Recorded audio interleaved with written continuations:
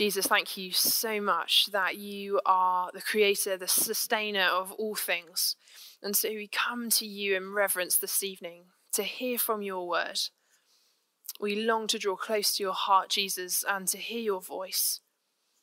And so we pray this evening as we come to look at Mark's gospel, pray that you would fill us with your hope and your joy, and also show us more of what it is to be kingdom builders. Amen. So our reading this evening is from Mark chapter 1, and starts at verse 1, and we're going to read to verse 15. So it's Mark chapter 1, from 1 to 15. You have a moment to find your Bible or turn it on.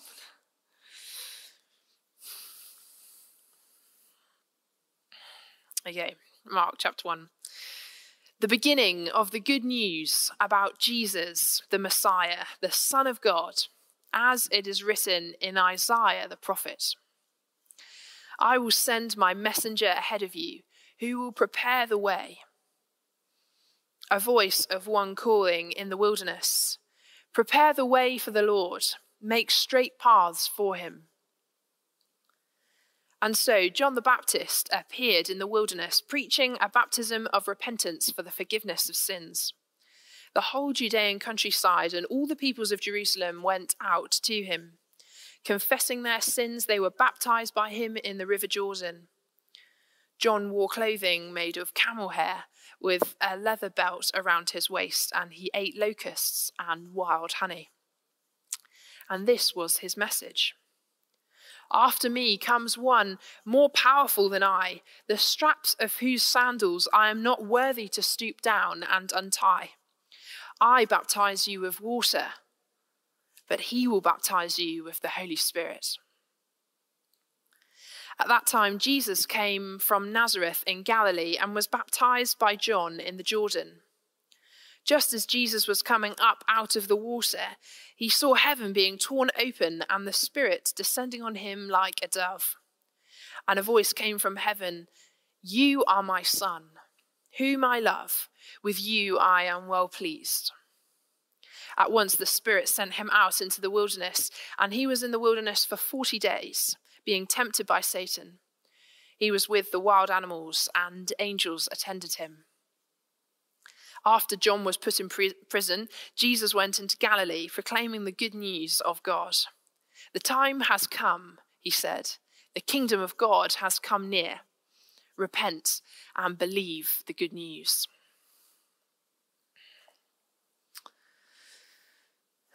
Well, there sure is a lot of action right from the beginning, isn't there, in Mark? Over the next 10 Sundays leading up till Easter, we're going to be exploring Mark's portrayal of Jesus, the Messianic King. Mark is a fantastic storyteller, and his gospel, as we've just heard, is action-packed. It's fast-paced, and it's rich with this dramatic sense of urgency.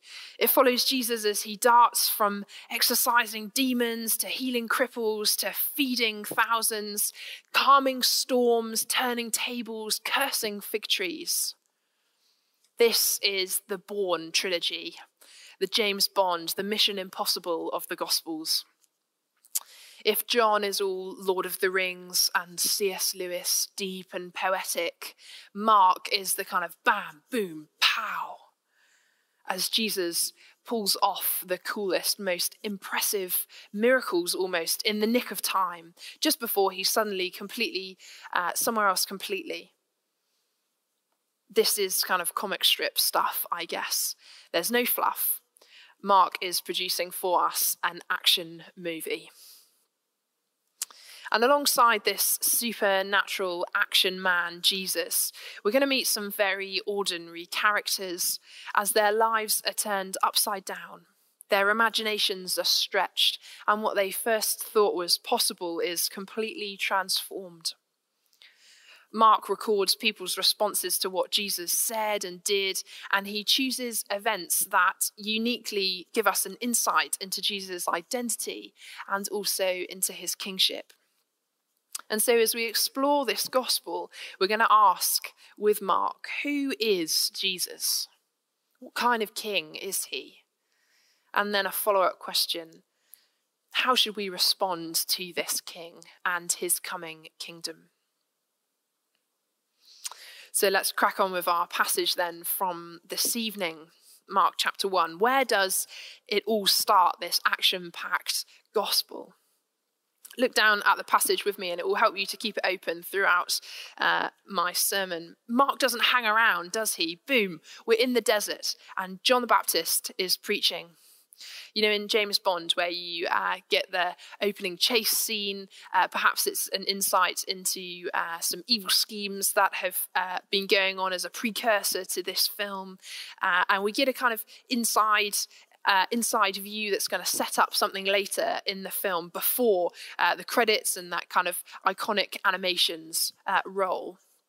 And so Mark here, as his kind of teaser, I guess, calls on Isaiah the prophet to set the scene for Jesus.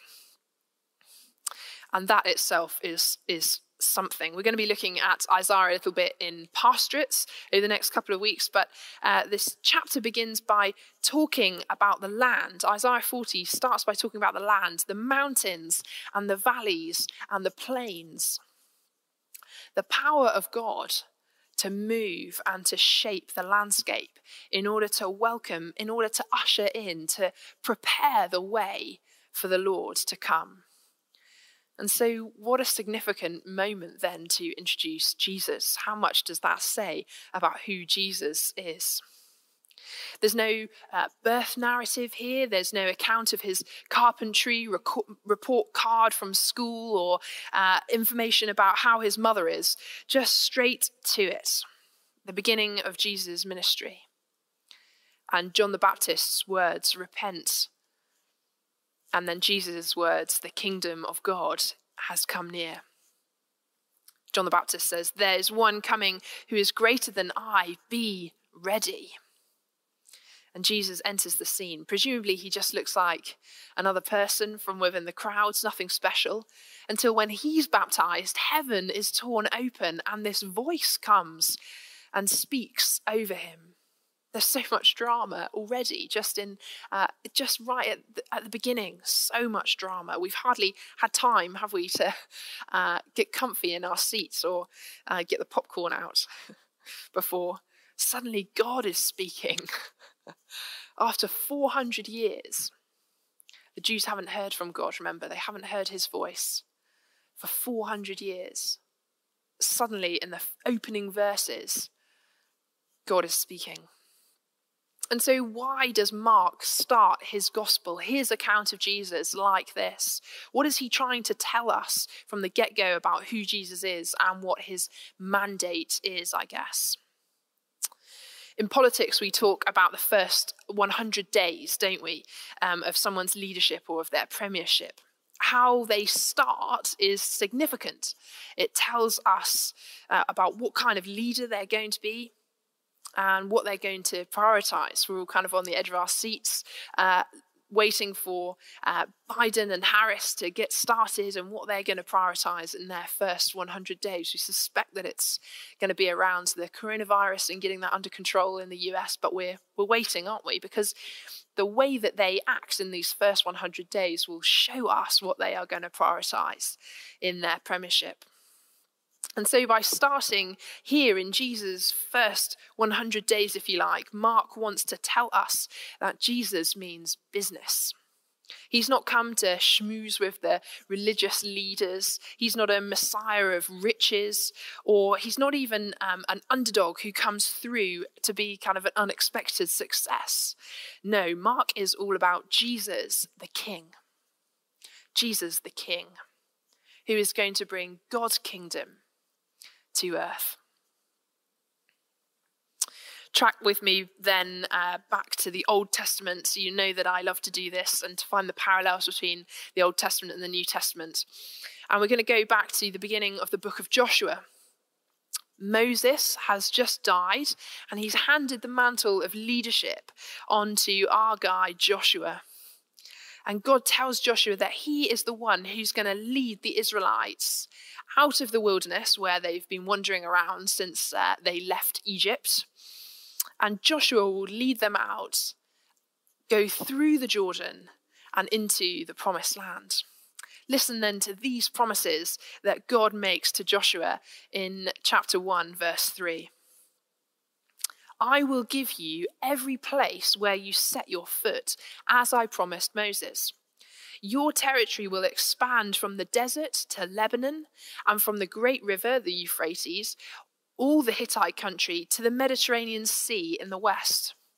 No one will be able to stand against you all the days of your life.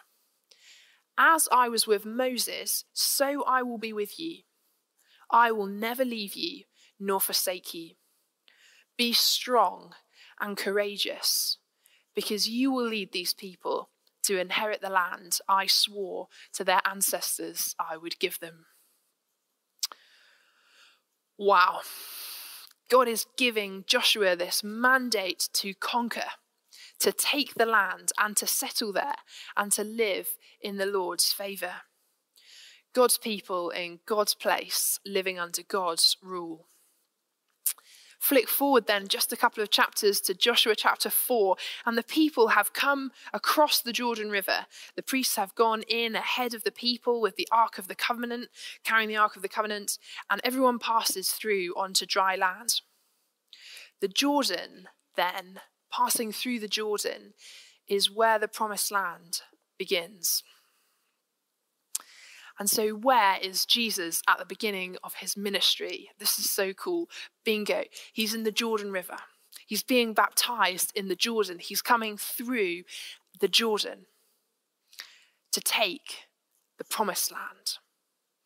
Jesus has come to conquer the powers, the rulers of this world, to put an end to oppression and death, and to lead us into God's presence. Isn't this just so cool? These parallels are so... I love the Bible. It's so great. Even Jesus' name, I can't apologize to you at all. I've taken you through this Hebrew before at the 6:30, but it is so good. We have to keep going through these things just to let them sink really deeply into our hearts. Even Jesus' name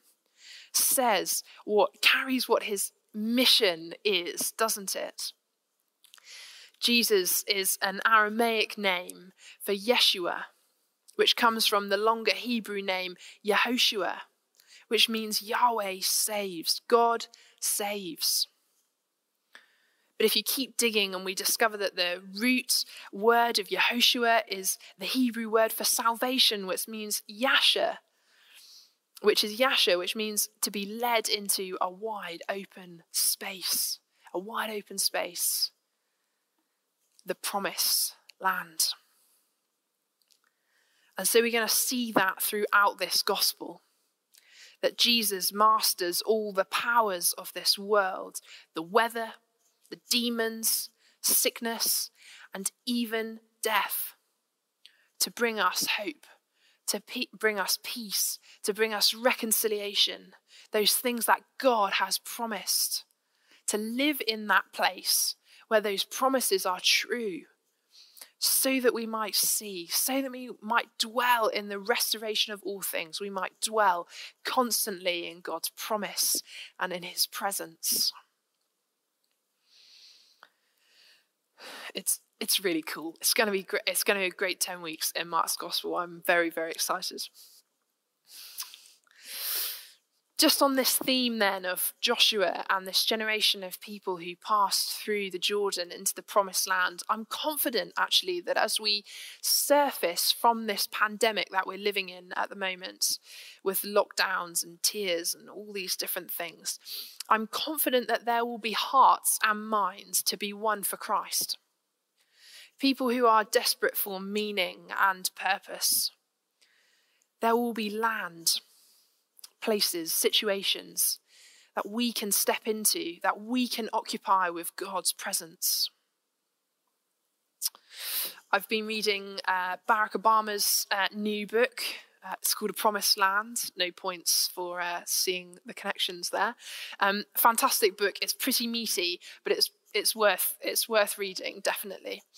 And in the early parts of Obama's campaigning for president, a friend and a pastor, a guy called Reverend Otis Moss, who had walked the civil rights movement, rubbed shoulders with people like Martin Luther King Jr., Rosa Parks, had been an advisor to President Jimmy Carter. He spoke to Obama, and he said this. This is a paraphrase. "You are the Joshua generation. I'm the Moses generation. We fought for our rights and we've won battles. But now it's time for you to move in and take the lands that we have won.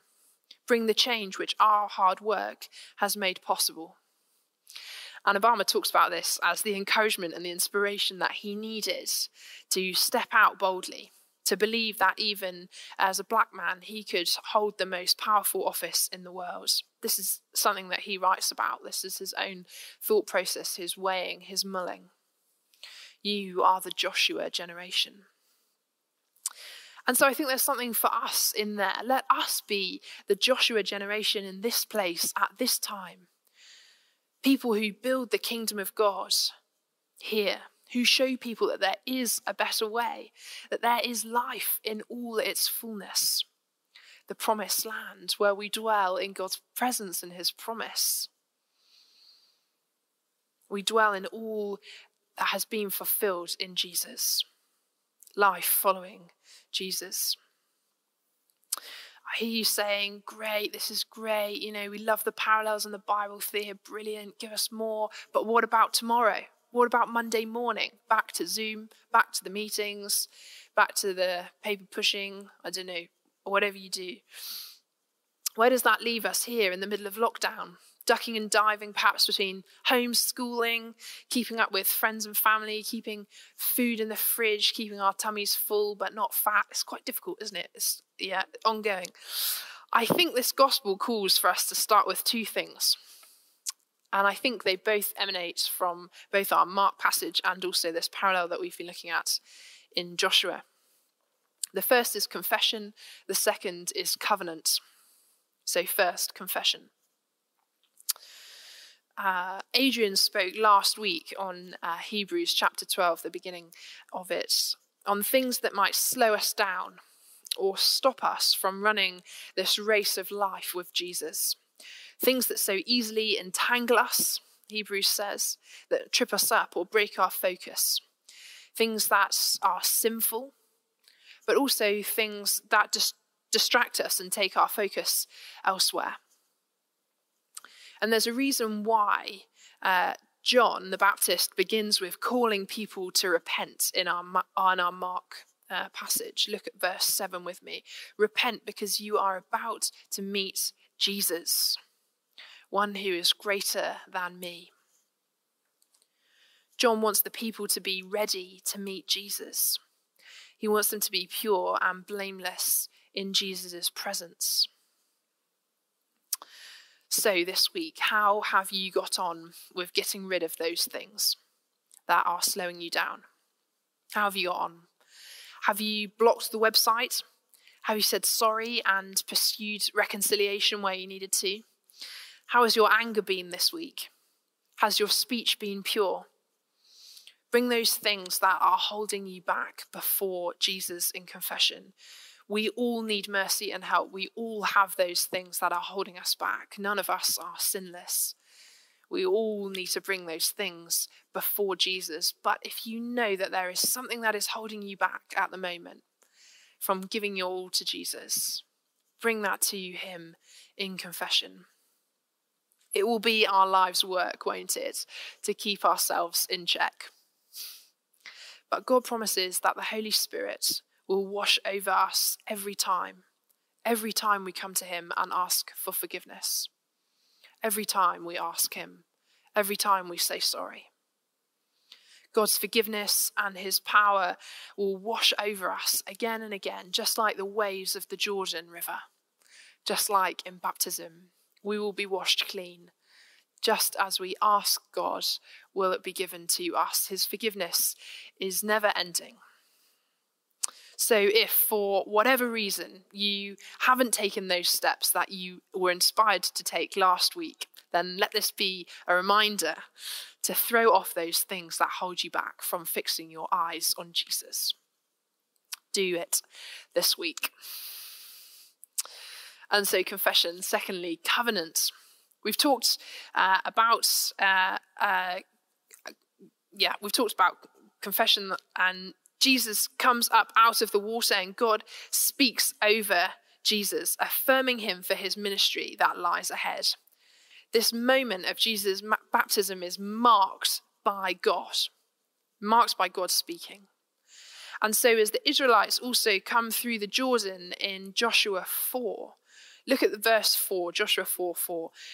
Joshua tells the leaders, one from each of the different tribes, to go and to find stones and to build them into a monument, to serve as a reminder of what God has done for them, who he was to them, what he has, how he had blessed them, their sovereign, their sustainer, their liberator. Joshua calls them to mark this moment. And so my challenge to you this week, whether in your household or just you on your own, every time you go for a walk this week, pick up a stone or a stick, and as you walk, think of or talk about together how God has been faithful to you. What are the good things that he has given you? How has he come through for you? And at the end of the walk, maybe collect them together. I was thinking actually that if they're stones, maybe don't put them together close to a window, because that's just bad, isn't it? But make a monument out of those things that you've collected, whether they're stones or sticks or something else. Make a monument to remind you of God's goodness and his faithfulness. There's maybe a picture just coming. Last February, I went to Wales on retreat, and I built for myself what we're talking about. It looks just like a pile of stones, but it's the Scottish call them cairns. And if for every stone I picked up on the beach, I named a situation or a moment or people where I had seen God's faithfulness over the last year. It took about an hour to build. Always the sea drawing closer and closer, until as I stepped back, the waves washed in around it. I guess was my kind of own sense of affirmation, really. God saying, yes, that he was there in it all. And collecting these and going through this discipline of recalling God's faithfulness is about remembering who God is. How powerful he is, how full of mercy he is, how strong he has been, and marking it and using that as our foundation for going forward. This same God will take us forward into a new land with all the ups and downs that will come with that. He has been faithful and he will be faithful. And so here at the beginning of Mark's gospel, in the light of Joshua and all that we know that Jesus is going to lead us into, how he is going to fulfill the promises of God. Let's start in confession. Let's start in covenant, praying that God would use us to build his kingdom here on earth, in this place and at this time. Amen.